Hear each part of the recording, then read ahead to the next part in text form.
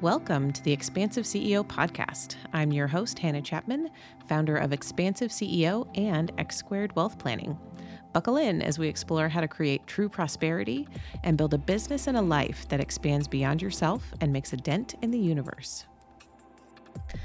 This episode is the next installment of the Spicy Money series, and I get to talk with Melanie Klein in this episode, who is a sought-after empowerment and mindset coach who works with individuals and teams across the country to really align and integrate their personal and professional spheres for increased success and abundance without compromising their joy. And in addition to that, she's also a writer, a speaker, a professor of sociology and women's studies. She's been in that space for, more than 20 years. And she offers such an amazing viewpoint on what money stories mean to the collective, where they started.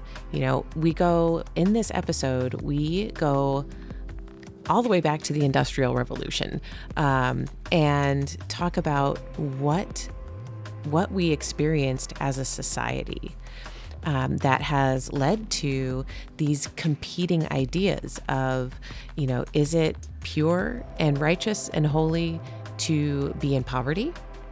Or is it pure and righteous and holy to be in abundance, right? And where did these two competing ideas come from? And in this conversation, we don't just take it to that high level. We bring it in to our individual heart space and what that has looked like in each of our own experiences of life. So I would love to hear your feedback on this episode. Do reach out to me, to Melanie. Let us know what resonates for you and what your upbringing was like. There's so much to be learned from our money stories, from when we were children and from our parents and our grandparents and really society as a whole. What collective were you born into when it comes to money stories, and what choices are you making now to shift that for yourself so that you can live in a space of prosperity and abundance exactly where you are? So yes, this is fascinating conversation. And I also want to point to Melanie's TEDx talk that she gave on empowerment and freedom. And that is in the show notes, and you can search for it. It's on the TED website. And I just really encourage you to go check it out and let us know. Let us know what resonates. Enjoy.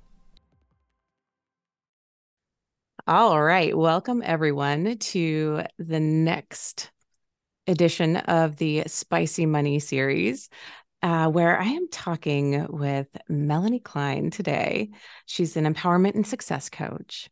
And we are going to talk about socioeconomics of money in some really interesting ways. And I cannot wait to dive into this topic of inclusion and who deserves to have money and what that even means, and really open up the conversation in a whole new way. So Melanie, thank you for being here with me.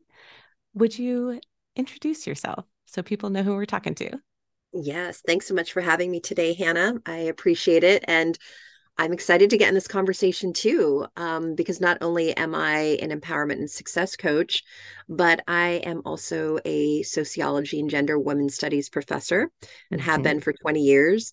Additionally, I am a writer, and I have edited 4 anthologies on empowerment, embodiment, resilience from an intersectional perspective, and have spent 27 plus years doing an incredible amount of on the grounds work related to social equity, social justice, etc. So to be able to come here and talk about money today, kind of combining all of this is really exciting for me. So thank you. Yes. So let's dive right in, because I mean, just truly your body of work, right? This that you've spent literal decades in this space, and recently just gave a TEDx talk about it, which will be linked in the comments as well. So you should definitely, audience, go listen to that TEDx talk, because again, it is this topic, right? That's another facet of what we're talking about right now. So give us a sense of what your idea is of what it means, to be empowered to bring this sense of social and economic justice to the public. Yeah, absolutely. I think a lot about when I first went into college and began to learn specifically about the Industrial Revolution. That Mm, that was my, really huge area of focus for an incredibly long time. And as I was preparing for our conversation today, I thought to myself, that there was a lot that occurred there that really began to change the relationship between the quote average person, the populace, and money. This is the time where individuals were moving off of the land, off of farms, where there was some sense of ownership and autonomy over what they were creating, what they were harvesting, etc., and moving into essentially wage labor, right? Where there wasn't ownership over the product, there wasn't ownership over the process to create the product. They were now exchanging their labor for a wage. And as I was thinking about our conversation around accessibility and wealth and, mindset, I thought, that was a really pivotal moment. Particularly, I'm talking here in the United States, which is where we're mhm, podcasting, about what began to happen there, how people viewed work, how people viewed money, how people viewed their ability to have. There was such a stark, right, dichotomy between owners and workers. That is the primary, distinction that's made. And if we look at, Marx's work, Karl Marx talked about, I mean, there was a little more complex, but if we really distill his work, the idea of the owners and the workers, the bourgeoisie, and the proletariat. And I think that that idea that you either are those who have or you're someone who does not still, um, plays a really big role in the way that I think people view their ability to have money, the way they feel about people who have money, what it means to mhm. have money. Um, and so yeah, I just wanted to start there, is just how did that sort of, again, that distinction, that boundary between those classes occur, and how does that still have an impact today? And I think it's really one of the fundamental aspects of, individuals who still see themselves as, I'm not one of those people, or I couldn't have, and if I do, what does that mean? Oftentimes with a negative connotation, right? Because we're also socialized. We have to understand that we become members of the culture through this process of learning. We have our family of origin, our community, our neighborhood, religion, work, school, politics. We can go on and on. All of these entities, these groups, these individuals are teaching us from the moment we're born what it means to be a quote competent member of the culture.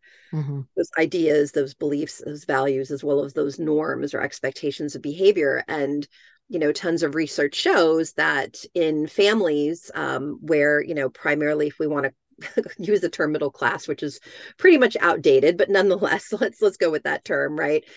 Workers, those who are not part of the, elite, those who are not going to Ivy League schools, et cetera, or even private institutions.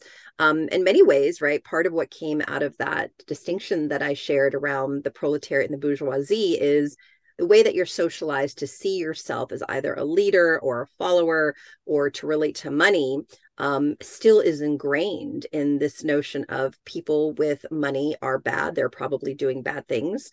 Mhm. And the truth is, people are doing bad things, quote, bad things all along the spectrum. But, Right. that there's a sort of a vilification, and then there becomes a certain limitation. And so it's exciting for me, to have someone like you with a podcast like this and doing the Spicy Money series, and more people, specifically marginalized people, talking about actually the importance of creating intergenerational wealth, the Mhm. importance of actually creating a new relationship with money, which is essentially we are desocializing and resocializing ourselves to have this new relationship in order to create more wealth for ourselves and be able to pass that on to create more wealth in our communities. Oh, okay. So much in there. Yeah. Like truly, it's you are speaking exactly to a lot of the legacy, the generational money stories Yeah. that we're dealing with today, and that in my work that I am seeing people break through. And it's Mm-hmm. so important to um, have that awareness of what's yours, like what's from an individual perspective, what's my money story? What's my Mm-hmm. experience of money? But what was my parents' experience and my grandparents? And, all the way back, like started the Industrial Revolution. I was like chuckling at that because I just read an article the other day that was fascinating about the move from horticultural to agricultural to industrial. Oh, yeah. And oh my gosh, my mind was just like it was amazing. And there is there is a sense of exactly what you're saying, the bourgeoisie versus the proletariat split. Mm-hmm. And I love that you're calling that out as we still have this vilification of the upper class, quote unquote. I'm using air quotes Yeah. for listeners. This vilification of if you have money, you have it because you have been taking advantage of people.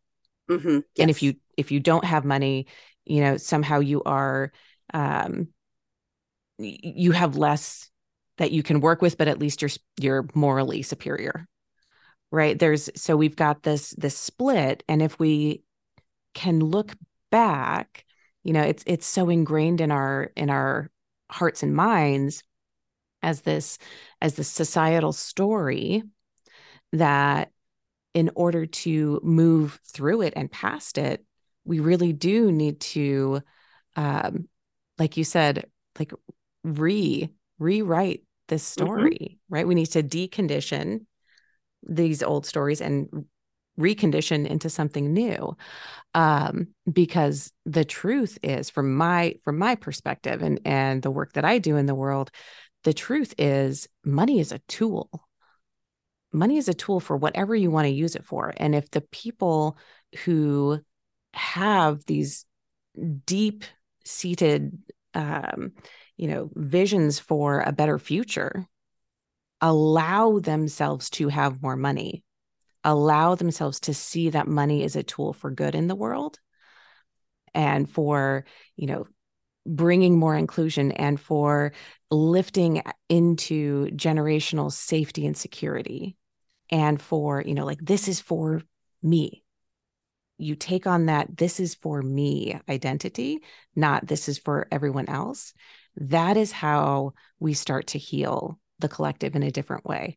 Um, so yeah, I want you to dive more into this industrial revolution piece because I think there's, as with everything, the duality of this is what happened, right? We did experience the exploitation of the working class, and we also experienced opportunity in a way that did not happen before in the horticultural and agricultural ages, Mm-hmm. Mm-hmm. right? Um, Especially, I'm going to go here too, especially women. That is, especially in the agricultural phase of human history, that is when women were really treated as property. Yes. So there's so many things I'm going to try to, I have them all sort of uh, different tabs open in my mind. Right. So let me go to a couple different places. I think the most immediate thing that you said that I want to touch on is we see obviously statistically around the globe that the more that specifically women are able to work, create money, contribute, we see that the entire overall health and functionality of the society goes up. in a Mhm. positive direction, right? They are directly correlated. Equity and equality for women, which includes the ability to make money, to keep their earnings, to invest their earnings. The way that it's used is used differently, and it tends to benefit the whole. So that we see everywhere. Right. We have tons of research on that. The other thing, that's interesting, going back to, Karl Marx's work, the distinction between the bourgeoisie and proletariat, he talks about how class consciousness is something that's important. And at the time that he was writing, right, he was talking about overthrowing the system. Um, and he also talked about the idea of false class consciousness. And that's what I actually want to focus on, because Mm. there are two different things going on. One, I think there still is, across the board, and probably would vary, obviously, by what region of the country we're looking at. The suspicion, the sort of stereotyping, and the skepticism around people with money still exist, right? Which very much comes from what we were talking about here in the Industrial Revolution. And at the same time, what's really fascinating with our media landscape, something that obviously did not exist in the 1800s or early 1900s, we have false class consciousness, because we have all of these images and lifestyles that are constantly being sold. There is, lifestyle marketing has been around for a very long time, where it's not about selling a product or service. It's really about selling an identity, offering a lifestyle, that a lot of people, right, have developed this sort of affinity and this identification with individuals at the top of the spectrum, a lifestyle they don't actually live. And because we can also go into debt in our culture, a lot of people have this bifurcation. They have this false class consciousness where they don't actually identify with the position that they're in, and it's very difficult to make change if you don't actually even have an awareness of where you are. So it's really interesting to see that on one hand there is still that vilification, that suspicion around money and people with money, and then on the other hand we also have this false class consciousness where people are sold this idea that they too can be, let's say, like the Kardashians, right, which is, what everyone has sort of been talking about for the last 15 years. And you Mhm. too can go ahead and dress this way, and not only you can, but you should. So Right. you have that occurring simultaneously, which is really fascinating. And then third, we also have a situation where, a lot of people really have no understanding of the flow and the use of money, the idea of investments or savings, or don't even understand the idea of necessarily interest rates, right? And I'm talking specifically on credit cards, right? Mhm. The incredibly high interest rates. I know for myself, that was not something that I learned at all. And when I became a sociology professor teaching, on what we're talking about right here, pointing out, like, and asking how many of you were actually given a money education, how many of you had families that understood money at all and were able to assist. And the numbers tended to be fairly low. And right around, I think it was 2006 or seven, I actually started seeing that there were money classes being offered for children. Right. Mhm. I forget what the organizations were, but there were groups of people, right, recognizing the importance of allowing individuals who came from, working class families, lower income families, or even just the average income family, whatever that means, right? It's a Right. relative metric, how to use money. And it made me think about a time when I was in undergraduate school, and one of my friends, she went to buy a condo, and this was in a fairly swanky part of Los Angeles. And at the time the condo was only like $80,000, which is unheard of now in that part of Right. town. This is sometime maybe in the mid 1990s, I guess, and her parents gave her $10,000 for the down payment, and I think her mortgage was around $900 at the time. And her father kept saying, Melanie, you really should be investing in property, just shouldn't be paying rent. And I remember I had such a level of frustration, because to take $10,000 to put a down payment on anything and then have a $900 mortgage, And I think at the time I was paying $250 in rent, being in undergraduate school, that just was not a possibility for me. There was no way I was going to be able to do that. And over the year, seeing the amount of equity, I think in 5 years, her equity was um, $80,000. So it was equal to the price of her condo at the time that she bought it. Mm-hmm. And from there, going on to buying others and having her father, who had done quite a bit in real estate, guide her, advise her, taking money from one property and buying in another. And no, I would say within 12 years, she had said to me, "Oh my gosh, on paper, I'm worth $1 million. I'm over it's over $1 million." And Mm-hmm. to see that she had started with this $10,000 and in about 15 years owned, well over several $1 million worth of property.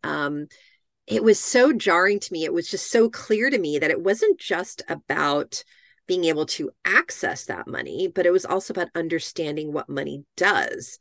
Mm-hmm. Um, and that there was just this stark dichotomy and how important it is for us to not only, deconstruct and reconstruct a new relationship to money, but also to reconstruct that narrative and to then actually be given a proper education about how does this work? How do we actually make plans? How do we grow, right, our wealth? And it's fascinating for my ex-husband and I to think about our son. He has a completely different relationship and experience of money than we did.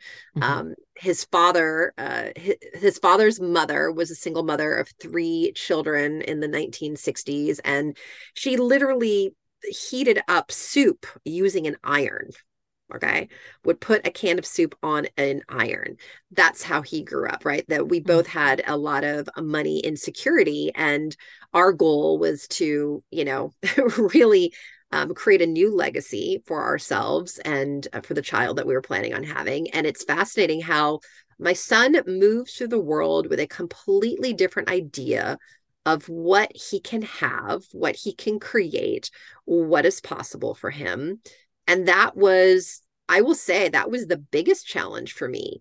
It Mm-hmm. wasn't even about earning and then using the money, but the first piece for me was changing my relationship to my havingness. That this is something that could occur. And I'll be honest, coming from an academic and social justice background, not to mention, coming from a blue collar family, I had Right. everything telling me not only that I couldn't, but that I shouldn't. Right. And when I, becoming a single mom, and granted, listen, my ex-husband is very much in the picture, but let's also point out that had my son, primarily living at my house, primary earner there. I That was the big impetus for me to really knock over all of those ideas. Was, hey, I'm a single mother and I'm not going to stay in this position where things have to be a struggle. And even though I was earning quite well, I had a great career, I was earning over six figures, it was certainly not enough to take care of my son and I living in Los Angeles, planning for college, having Right. aging. And so that was the thing, that was like that first pin that I pulled out that allowed me to unravel all of that stuff. Was, hey, as a single mom, I have a very serious responsibility to begin to move through this material quickly and efficiently and create something different. And that's what I've done. But that piece, right, Mm-hmm. of really imagining was huge. Something that does not exist with my son because he's had a completely different experience. And my mentor, who's also a mentor of yours, I remember very early on, she said, people who grew up without money insecurity, they have a very different mindset. And it took a long Mm-hmm. time and it was very frustrating to begin to reimagine, right? So Yeah. there's a lot of stuff in there, right? Yes. And I've been teasing this apart for my entire career. Because it is so interesting. Yeah. Because I grew up not exactly the same, but that same sense of money insecurity. It was very strong. My parents were entrepreneurs, and we owned, multiple businesses, and money was still, I would call it like blue collar entrepreneurial, right? Hmm. Where they were working extremely hard in like manual labor, repainting homes in Arizona, in Phoenix, Arizona, where it's 120 degrees in the summer. Um, out there, hard work. When marketing needed to happen, it was like literally, I would be one of the ones like putting flyers in mailboxes, right? Like when I was a child, that type of stuff. Like, and money was extremely insecure. And that was the same across most of my extended family. So I have this like entrepreneurial background and like um deep like this is part of who I am in a very deep way. And there was also that deconstruction of that story of it has to be hard, and Oh yeah. that actual success is not for you. Those were stories that had to be Mhm. rewired. And in the financial space, I'm also a woman in a highly male dominated field where I make up about like women are about 15% of financial advisors. And so that those continuous messages of this is not for you, right? I had to just let those melt away, truly, um, in order to even create something new, in order to, like you said, reimagine, let myself even dream of a different possibility, because that's where we can create from. If we can own the fact that this is for me, it's not for someone else, this is for me, kind of what we said at the very beginning, right? Like Hmm. that is what gives you that footing. Okay, I can do it, I can see the next step towards this new thing that I'm imagining. So I want to hear what that was like for you, because you touched on the academic side. This is another really interesting correlation that we have here. I was actually a musician.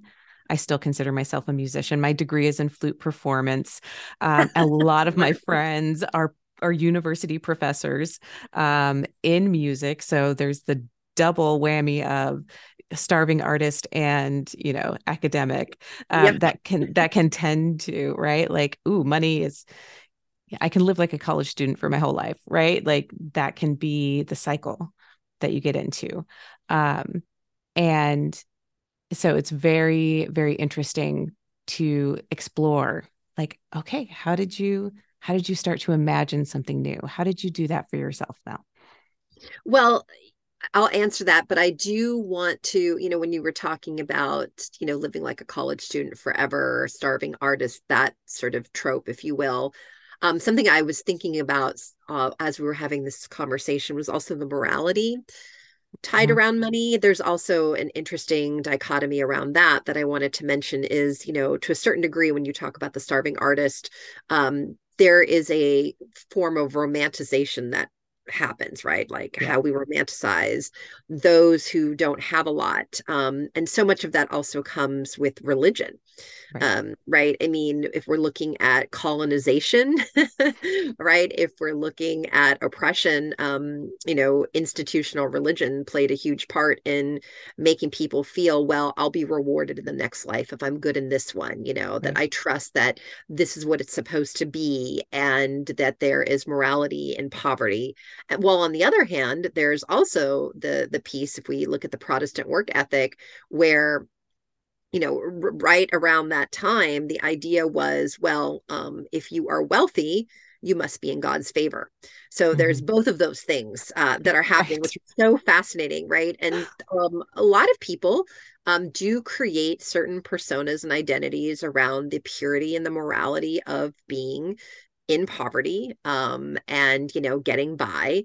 And then on the other side of the fence are also those people who look down on people who don't have much because it's like, ah, right, there's a sense that we are better than. So there's a lot of that stuff intertwined. And if people look at their money stories and they listen to this episode or re-listen, I think they will be able to actually plug their money stories into an even larger framework than just, what was happening in my family of origin around me, but how does that then connect to the dominant consciousness? How does that, really connect to the collective conversation? So hopefully people will begin to, gain some additional pieces that will illuminate their own life. And for And me, that was, oh, go ahead. well, I wanted to just jump in there because the way you just articulated that was so perfect. And it was like, that was it. Like that's the frame of, there's a section of society that believes poverty is morality. And then there's the other section of society that says, if you're in God's favor, then you will be prosperous. And then if you don't have money, you are then somehow damaged and there Yep. is something wrong with you.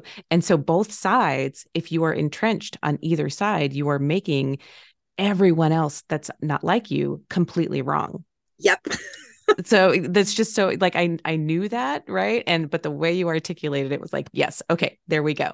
So if you can see that your own mindset around money, if you believe deep down that you must be in poverty to be pure, Mm-hmm. you are going to make anyone with money, with more money than you, inherently wrong.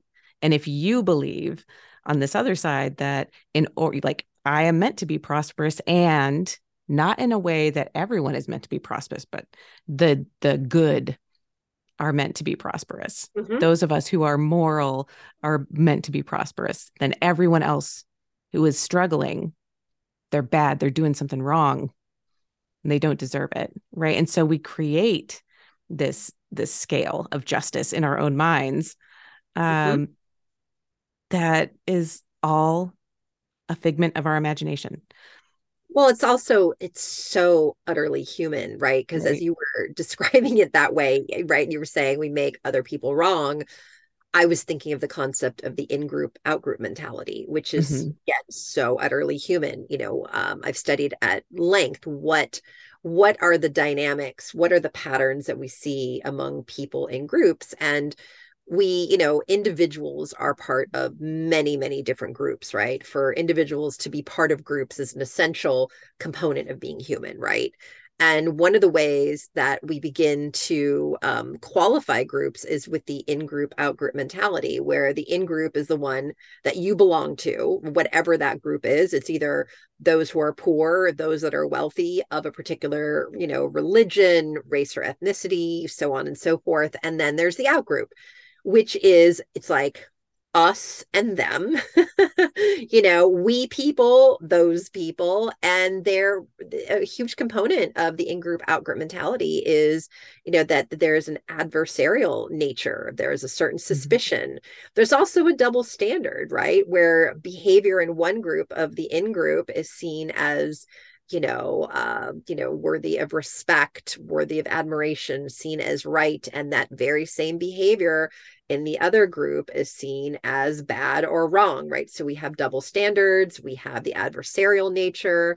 Oftentimes, the in group, out group mentality goes to the point where we see it as enemies, Mm-hmm. right? And there's all the propaganda and mindset that goes with, and the imagery that goes with the in group, out group division. And, whether it's competing high school basketball teams to warring countries to, Mm-hmm. various religions or classes.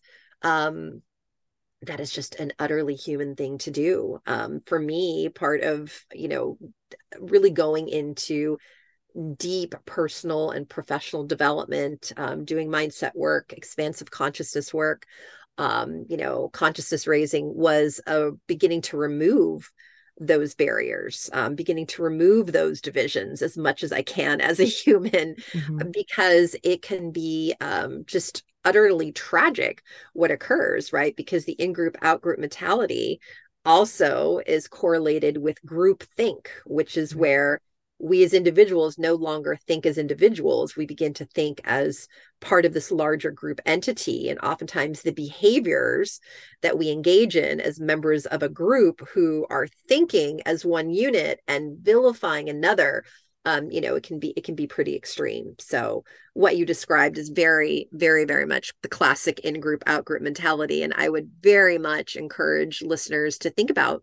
not only their money story and then plugging that into, as we were saying, that sort of the dominant framework and understanding what are the groups and institutions, what is the historical and political context for this as well, but how does this really directly influence my behavior and the way that I relate and the way that I create, these tropes and these almost caricatures?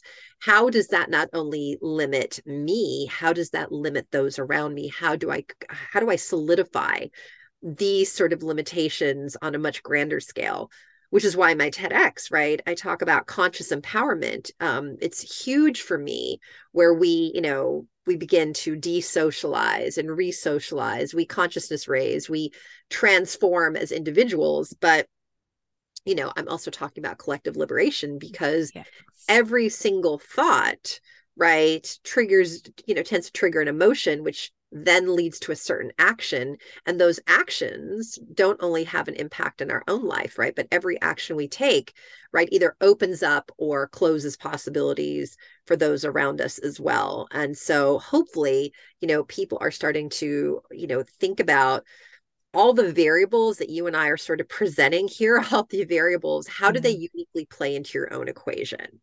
And what result is at the end of that equation? And if you're looking to have a different result, how do you begin to either rework or exchange the variables in your equation? That's what I'm really hoping that will begin to have. And to go to your question, that's what I began to do as well. I mean, I really began to think about how could this look different?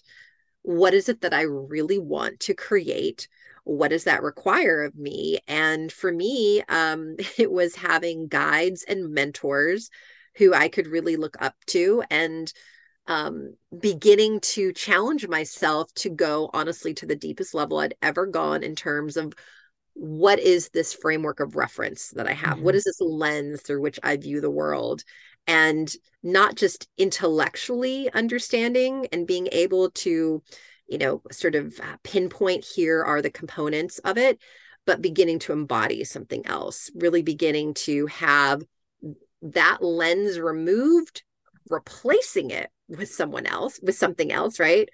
Because we can't just go, oh, okay, that's what my lens is. These have been my thought patterns, my behavioral patterns, and I won't do those anymore because that's not the way the human works. We need to replace it.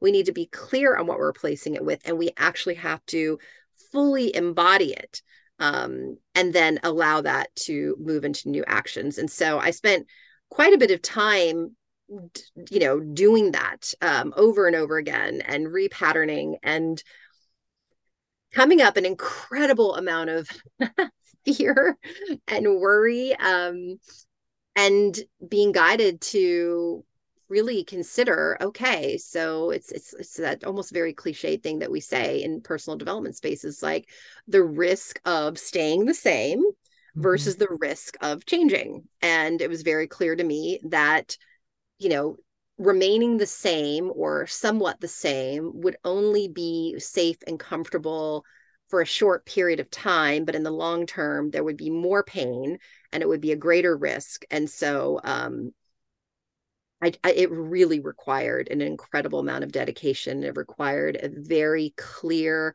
why. I Mhm. was very clear on my why. It took an incredible amount of consistent and steady practice to be able to be with a discomfort in my entire being, not just in my brain. And I will say that everything was completely transformed for me. There was never really a moment that I had where anything that I imagined that could happen that was bad or scary ever came close to it. Mhm. Um, and it became the most liberating thing. I was ever able to do. But it was incredibly, it required an incredible amount of diligence. Yeah. So what you're describing, I mean, it's so that experience, right, of becoming aware and then Mhm. making a choice, right? I feel like that was the same for me too. It's like, okay, I have this awareness that I want to do something differently, and it feels really effing terrifying to Yes. actually step through. And so what do I need? And that I did the very same thing, like hiring mentors and guides and eh, consistently looking, consistently um, bringing up those stories, like intentionally moving through things that were very uncomfortable, right? And always like, okay, this is the next step. What's coming up? What even with sales in my business, putting myself out there, having conversations, having trying new things and having it not go well, right? And like consistently looking at what was my response, how was I feeling uncomfortable, what's coming up for me, what thoughts are trying to come back up, like, you know, feelings of deserving, feelings of worthiness, feelings of they don't like me, feelings of, oh my God, everyone's going to leave. I'm going to be abandoned. I'm going to be alone and I'm going to die in a hole. Right. Like that's Yes. right. That's the part that you're saying, like, okay, that's not true. But Yeah. that's that fear, that spiraling fear is what stops us a lot of times from trying again and trying again and trying again. Um, and what I wanted to call out from what you just said, two things, was one, the embodiment, right? So that's the scary part, I think, for a lot of people who haven't um, made the choice to take the action. It's like, I don't know how it's going to feel. Hmm. And that's right. You don't know how it's going to feel until you do it and you survive it. And then you can, this is okay. Right. Like it's a process, and the embodiment of something new requires that we, you know, have a new input. So we try something new. To your point about the equation, Hmm. let's take out A and put in C and see what happens. Right. Right. You have to feel it. You have to feel it. Well, also, That's I the think, embodiment. yeah, I think what you described that, we don't know what that's going to look like or feel like. Another thing that was really powerful in this process was, using our creativity. Right. It's like we need to replace it with something else. And if we haven't had or experience that something else, then we go into imagining it. And that was part of what was offered to me, like, hey, people who have not grown up with this kind of Mm-hmm. scarcity or these fears or these storylines, they think and they are right. They are moving through the world in a completely different way. What would that be like? What would that look like, using the imagination to actually support and build us up, as opposed to, stay keeping us where we are, or, creating, like you said, dying in a hole alone, creating that imagery.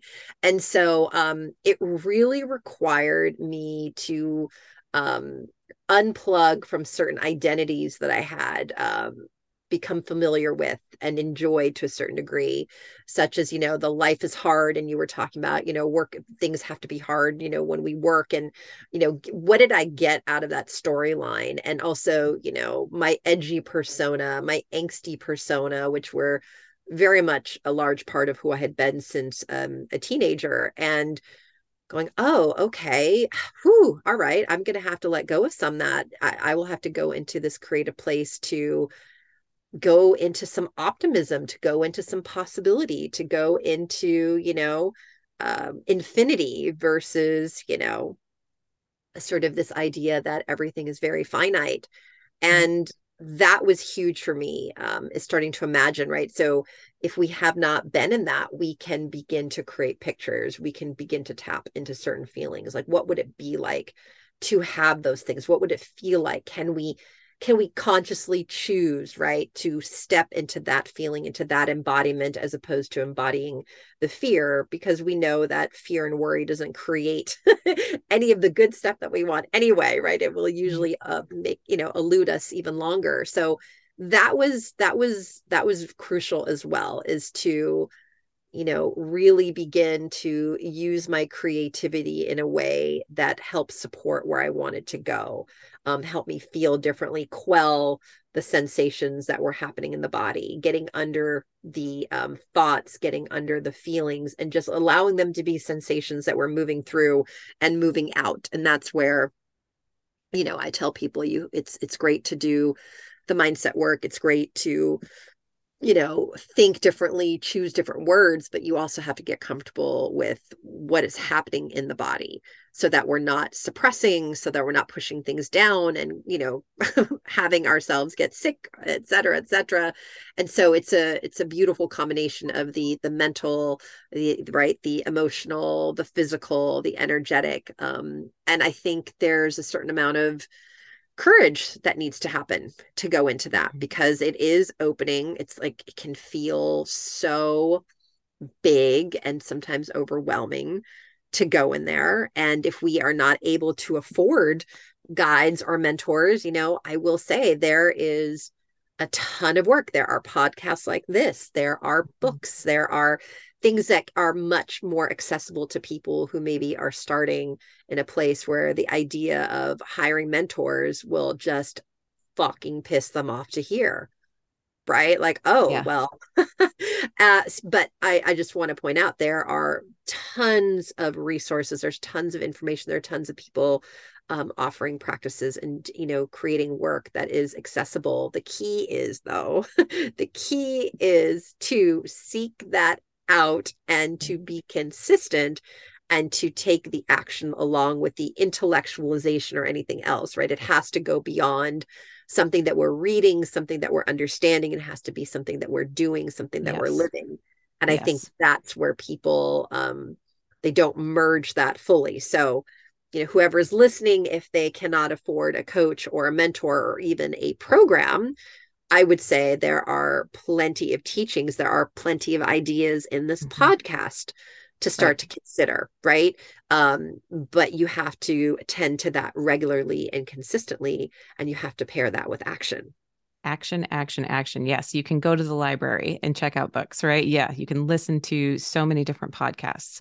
Um, most of the people that I personally know in this space of wanting to help heal and transform the collective are doing it from a place of absolute, like an inborn need to help make other people's lives better, right? And so we make resources available, right? I, Yes. I cannot I cannot give direct financial advice to someone who I'm not advising, because legally that is not something I can do.